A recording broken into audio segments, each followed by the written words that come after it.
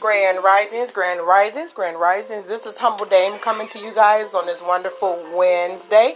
I hope that you guys will win in life today and win in your day, win in your parenting, win in your singleness, win in your marriage, win in your career. Okay? Win in your day. Just win in your day. Win in your body and in your mind. So today I want to start out by reading an excerpt out of a wonderful book. The title of the book is titled Abba, and it is by Dr. Matthew Stevenson. And I'm going to start on page 69. That's page 69, and it starts with separated. Sin has serious effects on a person's life. One of the things that grieves me as a prophet is how comfortable with and tolerant of sin believers are. I am grieved for those who are unwilling to radically get rid of, lose, or forego relationships that promote sin cycles, and sin behaviors. They rationalize sin tolerance with the misapplication of Romans 3:23. For all have sinned and come short of the glory of God. They determine to come out of sin in the way that they are most comfortable, which typically translates to a refusal to let go of certain friendships, or a refusal to stop fornicating, stop watching porn, or come out of agreement with addictions or whatever sin their vice is. They don't understand that sin is the program and strategy of Satan to separate them from Abba so he can destroy and murder them. I'm going to skip down. This is on page 70 now. It says, sin attacks our purpose and the reason we were born. The enemy accomplishes this by encouraging us to chase after our own human desires. As human, we choose our own will over the plans of God. We participate in the sin by choosing to live separate from Abba. And so I wanted to stop there. This is an excellent book, guys. It talks about your brokenness is the key to knowing God as a father. So when a lot of people like to try to perpetuate or project that your brokenness is a negative thing, it doesn't have to be a negative thing. It can impact you negatively.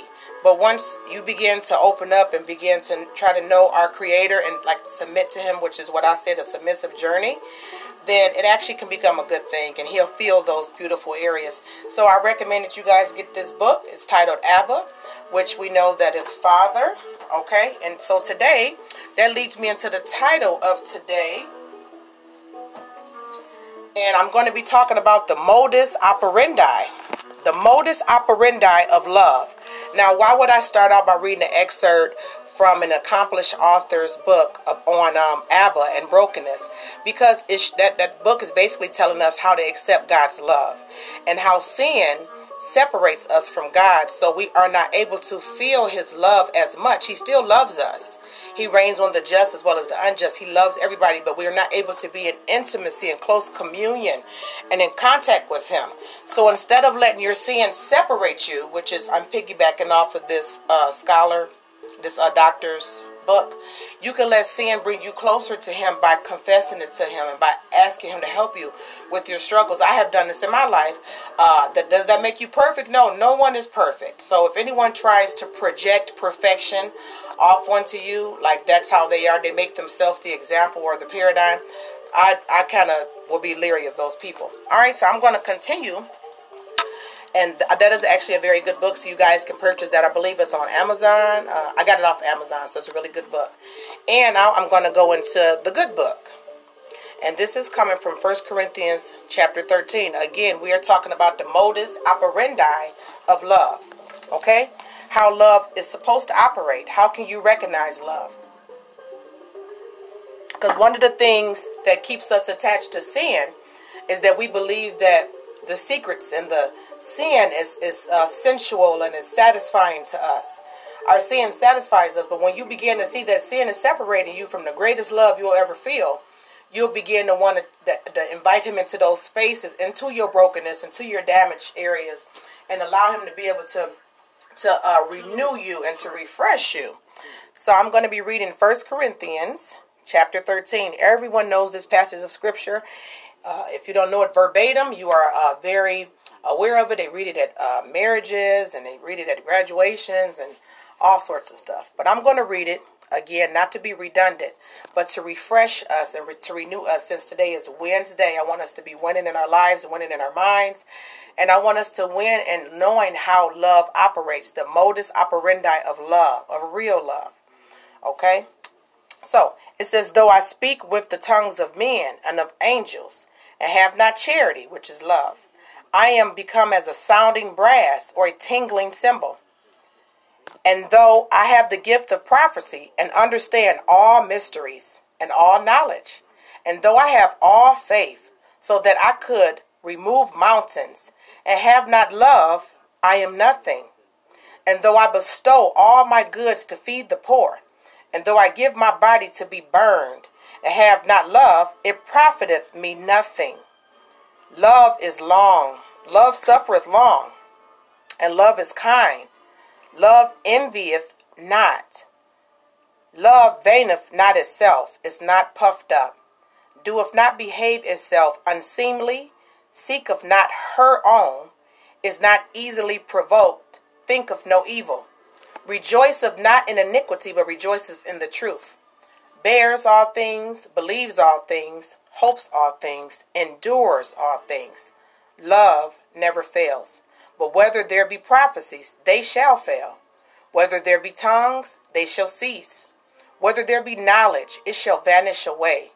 For we know in part, and we prophesy in part. But when that which is perfect is come, then that which is in part shall be done. Away. When I was a child, I spake as a child. I understood as a child. I thought as a child. But when I became a man, I put away childish things. For now we see through a glass darkly, but then face to face. Now I know in part, but then shall I know even as I am known. And now abideth faith, hope, love. These three, but the greatest of these is love. Now this was a meaty scripture. Now we talk about in the believer terms, you'll hear them use jargon as far as saying milk. The milk of the word and the meat of the word. The milk is for people who are just coming into the faith and things of that nature. And the meat is more so for, I would consider, like a teenager or a veteran, or, when you get older. And so this right here is a very, very meaty passage of scripture where it talks about love. And so the things that we are actually basking in, and the things that we are actually excited about, as far as, I can prophesy, or, look at how much knowledge I have, and look at how many degrees I have, and look at all my faith I have. All of those mountains was in my way, and I just moved them out the way. See, you guys have no faith. And look at all of my philanthropy. I give to the community. I give to the poor. And look how great I am. And when we are puffed up by these things, it said those are the very things that love is not. Does love allow you to do those things? Absolutely. Are those things to be honored and rewarded? Absolutely. When you do good deeds, it should come back to you in the form of honor. I'm a big believer in honor and honoring other people, honoring your peers, honoring authority, honoring your family. I believe in all of that, and I believe that it's a beautiful concept that promotes harmony when you honor and edify each other. But when I'm talking about the modus operandi of love, how love operates, you can kind of be able to kind of distinguish and be able to go into and see, like piggybacking off of Dr. Matthew Stevenson's book, where he was saying that some relationships you have to forego. That's why I started out reading on page 69, and it was titled Separated. Now here, it was basically saying, in 1 Corinthians chapter 13, it says, when I was a child, I spake as a child, I understood as a child, I thought as a child. But when I became a man, I put away childish things. That's a separation of a mindset. And sometimes if you're hanging around people that are thinking like children, that are speaking like children, that understand like children, and you're a grown person, you have to put away those childish things. And it might be like Dr. Stevenson said, to forego some relationships. If it is promoting you to stay in a sin cycle of drinking, of smoking, of having, of fornicating, which were examples he gave, which I've done all three. I have done all three, and I have been redeemed, so I'm grateful for that. I'm not laughing at the sin. I'm just laughing at the fact that I don't do those things anymore. It's joy. It's a joyous laugh. But if you're hanging around people that are perpetuating and say, well, it's okay, don't worry about it, and it's all right, those are childish people. Those are childish people. That's ungodly counsel. So today I want us to be able to recognize what true love is. Love is not grouping together with people because you don't like a certain person. That's not love. That's childish. That's the way children think on the playground. Love is being able to bear all things, to believe all. You can still believe in a person, even if sometimes you do have to show tough love. But you can believe in them from a distance. You don't have to hurt them. You can help them by just believe. I believe God can do it for you one day. Not with me, but one day he might do it for you. See you later. And so you can be able to put away these things. And you have to separate yourself. You have to be set apart from certain people that have certain mindsets that are childish. And those childish mindsets, a lot of times, is like what Matthew Stevenson said, is basically coming from sin cycles, which is okay. But it says the wages of sin is death. So they're working for their sin. So some people, just because they're working all the time doesn't mean they ain't sinning. So you have to get away from certain situations. You have to be able to know what true love is. And so that's what I believe that book is so good for, because it actually opens up where you're not ashamed of your brokenness. It's okay to be broken. I'm broken in a lot of areas. I'm still broken. But as I'm beginning to open up to my Creator and submitting to Him on my submissive journey, He is beginning to fill those voids in those areas. And He's actually growing me up. He can grow you up overnight. Now it says some plant, some water, but He gives the increase. So when you read a good book like that from an author like that, either Sharon James, Matthew Stevenson, Lester Summerall, T.D. Jakes, when you read books from good authors like this, those things actually impart into you, and they can actually plant beautiful seeds within you. And then the Holy Spirit would water you with that living water. And then He gives the increase. So some areas where it would have took you years and years and years of secular therapy, when you're getting into the Word and you allowing Him into your brokenness, allowing Him to love you the right way with the Modus Operandi, the real operating love, I'm trying to tell you, man, it will free you in so many different areas. And that brokenness will become less and less. So this is Humble Dame coming to you guys. I hope that you are winning today in life.